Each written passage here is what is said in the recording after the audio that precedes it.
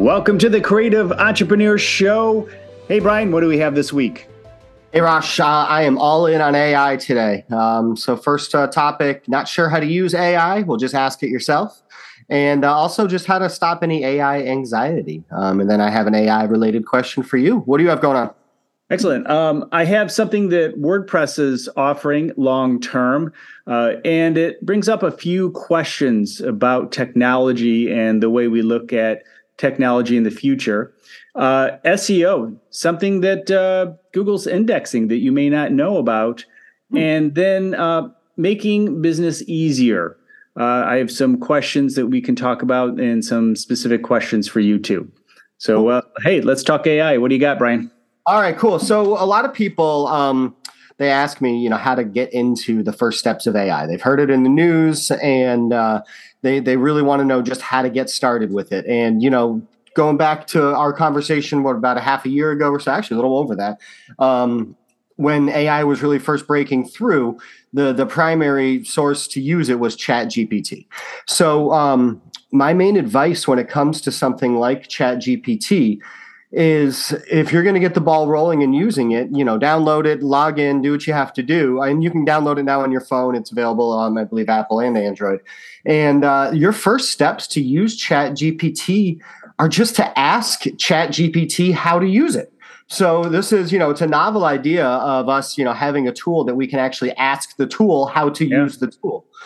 So it's we have to break our own traditional mental molds. And so what my advice is when you do, you have your first prompt there and it's a blank screen, explain to ChatGPT who you are. So maybe what your job is, and explain what your pain points are, and literally ask it how it can help you. And when you do see the prompt, if you don't get the answer that you're looking for, ask it the follow-up questions. So that's, something that a lot of people, they're not used to having that back and forth conversation with technology. So, if it does give you a good idea and you're not sure how to implement that idea, again, I know to oversimplify this, but ask ChatGPT how to implement. I think a lot of times people get, they have the Google mentality. You're going to, just go to search, ask the question, here's the list, and that's it. You can go back and ask again, but it's not a conversation. They don't realize you really can have a conversation here and follow up with a real, just straight up question you would ask your friend. Ask a professional. What do you mean by that? And you can take it a step further and say, explain it to me as though I'm 12 years old. Right. Calm it down. And, you just have to ask it. And it's all just, I keep saying the power of the question, but that's really the next revolution, is learning what questions to ask these tools in order for us to be most effective applying the tools. Yeah. So, It's so important. Intent is so important in this process. I mean, you have to, that's why the term prompt engineering has been developed, because people are really making a business out of teaching people how to develop intent with their questions. And to your point, the power of the question and learning how to do that is a skill. Yep. And if you understand that, now you can expand out. Okay, it's something I can develop and get better at, which, again, garbage in, garbage out. And so the better your questions, the better off you'll be. Yeah. And that's really the next, step in our development. I think even as a society, is just in general learning, the ways to use our tools a bit better. So speaking of which, one of the most effective website building tools, WordPress, has a new offering. What do you have going on? So let's look long term. How about registering your domain for 100 years? Ooh. WordPress has now offered that. Usually your maximum registration is about 10 years. Well, they're giving you the 100-year option for a cool $38,000. You can have your domain registered for 100 years. No problem. It's yours. Now, the question, and this is kind of what I pose to you, is, look, do you really need a domain for 100 years? Is technology, just look at the changes we've talked about now and where and how we're going to get our information. Now, will a domain change the way we see a domain now, could that domain still be available, but in a totally different form? You know what I mean? Like your own place in the holographic world. I don't know. I mean, just what would that mean? Now, the reason they're doing this is because of legacy, obviously, companies who just want to hold their name, family names, that kind of thing. And if you have an extra 38 grand, you can just make sure you're covered. But what do you think about that? I mean, is that something that you think, even if you do have, $38,000 sitting in your pocket, I mean, is that something you should actually invest in? Do you think it's even going to be around in 100 years? I think it's bold of WordPress to claim that websites will even exist in 100 years. They could be, mental images in our brain with the, computer chip link in our brain. So, I think it's kind of like naming a star a little bit. Yeah, that's a good. Put yourself out there in the universe after yourself, but what good is it going to be in 10 to 15? I don't know. I don't see much benefit over locking it down over 10 years, but I mean, cost analysis. If the cost of doing it over 30 years is more expensive if you did it 10 years at a time rather than purchasing the 100 years, maybe it's worth it then to get the 100, and you're at least good for the next 20 to 30. But that's kind of WordPress's way of marrying you to your website till death do you part, pretty much. No kidding. So, I don't know. I mean, it depends on cost analysis, really, if it's worth it to drop the full dime. Cool. What do you got next? All right, AI anxiety. So it's human nature to be just scared of the unknown. Thinking back, way back when, if something moves faster than us, if something is bigger than us, we're automatically, as humans, we're a little bit scared of it. If something's a little bit smarter than us, and I get it. So that's a reason why there is an anxiety being built up over AI, because all of a sudden it's showing capabilities that I don't know about you, Rosh, but I can't write a blog in 3 seconds. I can maybe, after 3-4 hours with some research. And, yeah. I mean, granted, these things, they're not perfect when they come out, but it's impressive what it's able to do. And it's natural for that to create some anxiety. But I just want to remind people that AI, it's already it's been a part of our life for a little while now. The predictive speech when you're typing into Google, apps like Grammarly that are going in and constantly analyzing our grammar. Those are all using AI technology, and we've already been using these things for some time. I'll never forget the first time when I got into my car and it was like, "Hey, are you going to the gym?" And I'm like, "How do you know my schedule?" Exactly. Out of my brain right now. Granted, it was startling, and then all of a sudden I was like, you know what? You're right. I am going to BNI, or I am doing something, so I'll use my GPS.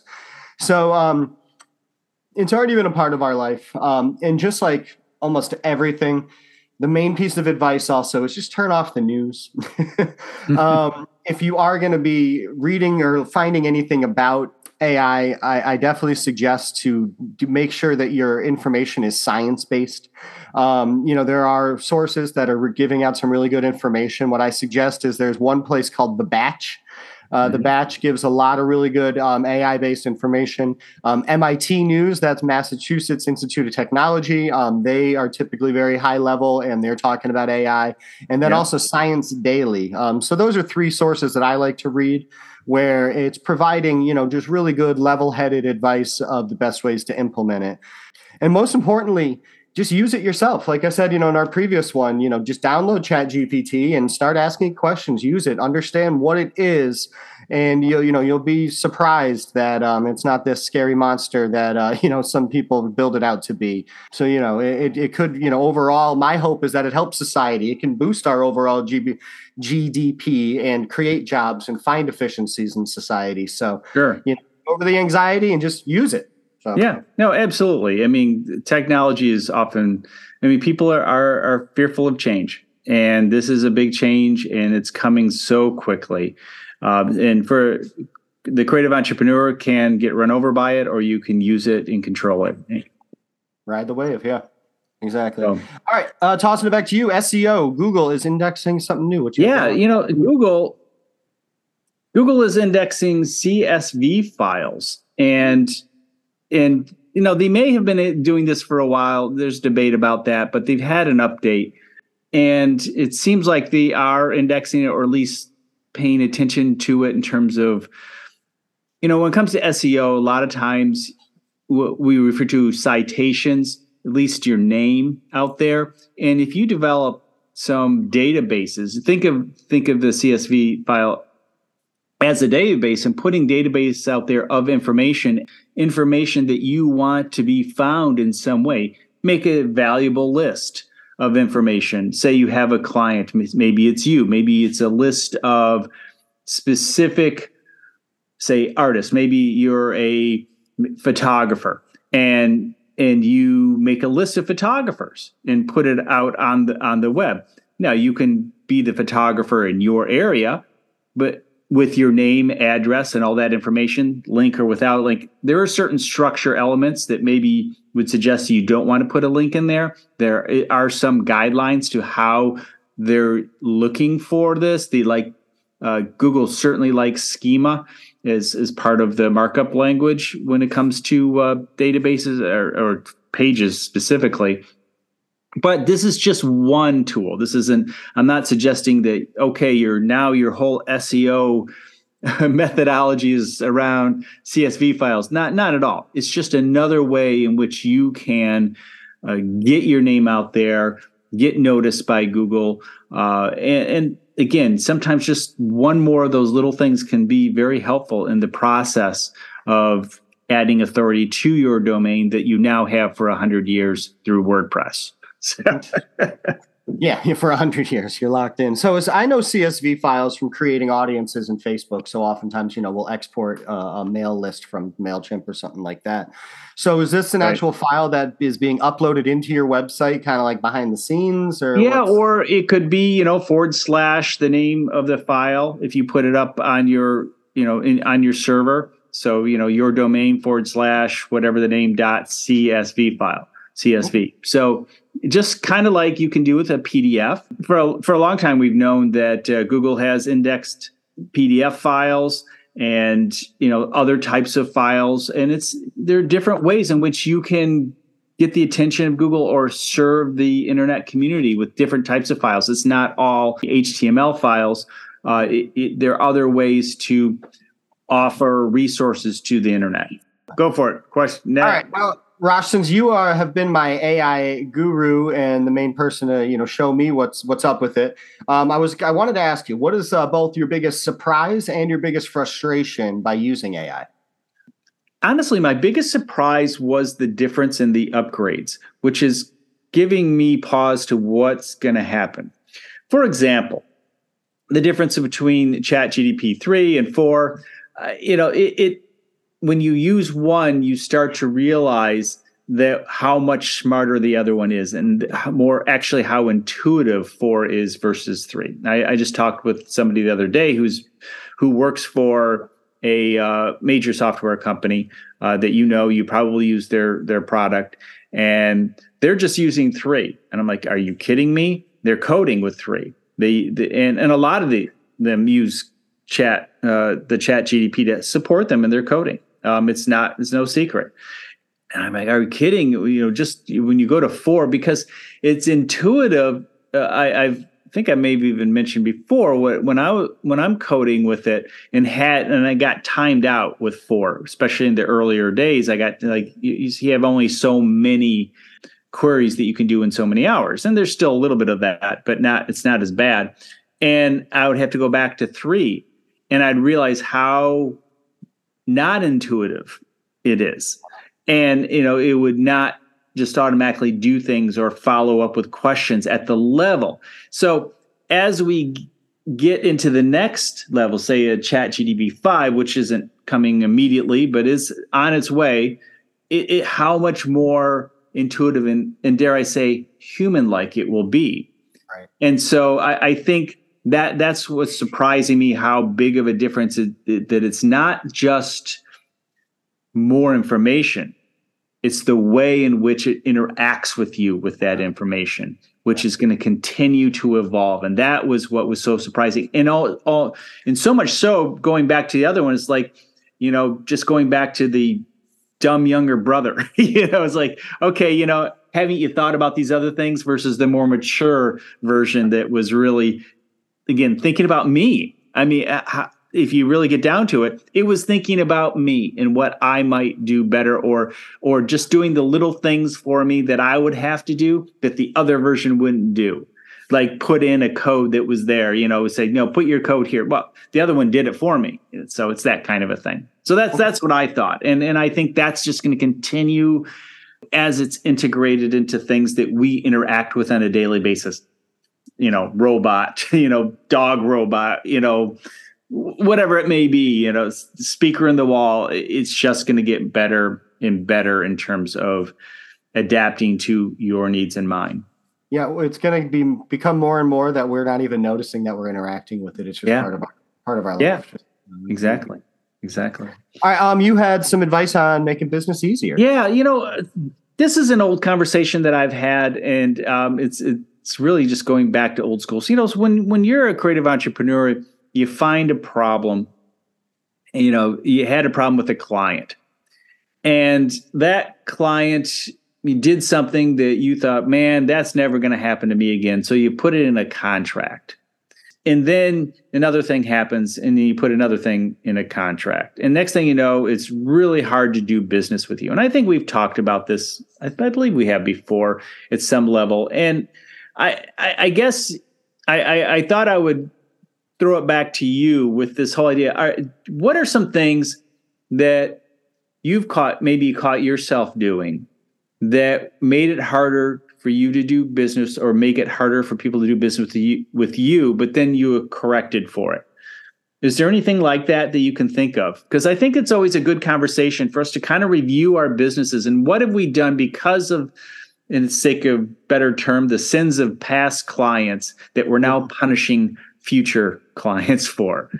I like that. It's a good question. It makes me think, definitely about our processes.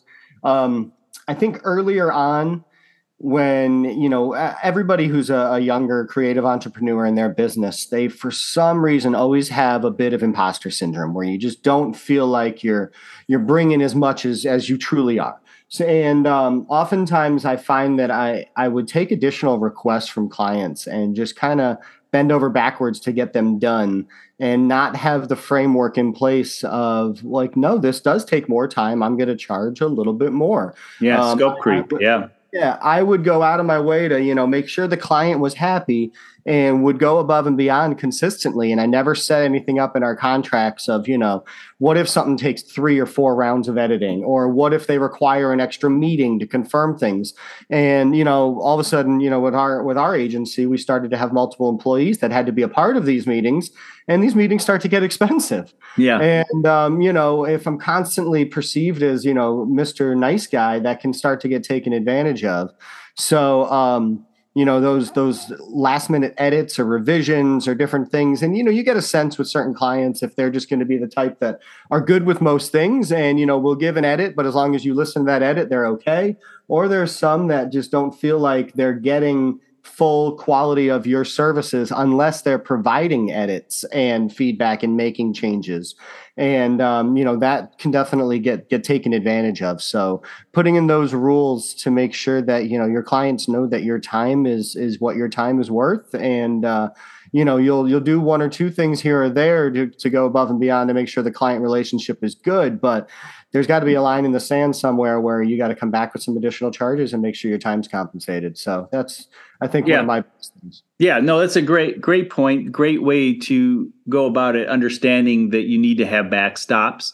One way that we've done it in the past is that we'll actually send an invoice. We'll send an invoice, but give them credit for it. Say, this is how much this costs, and we gave you 100% credit. If it's a big enough thing, it's really getting into the scope creep area. And so we'll send them the invoice, hey, no charge, but at least now they know the value of what it is that you did for them.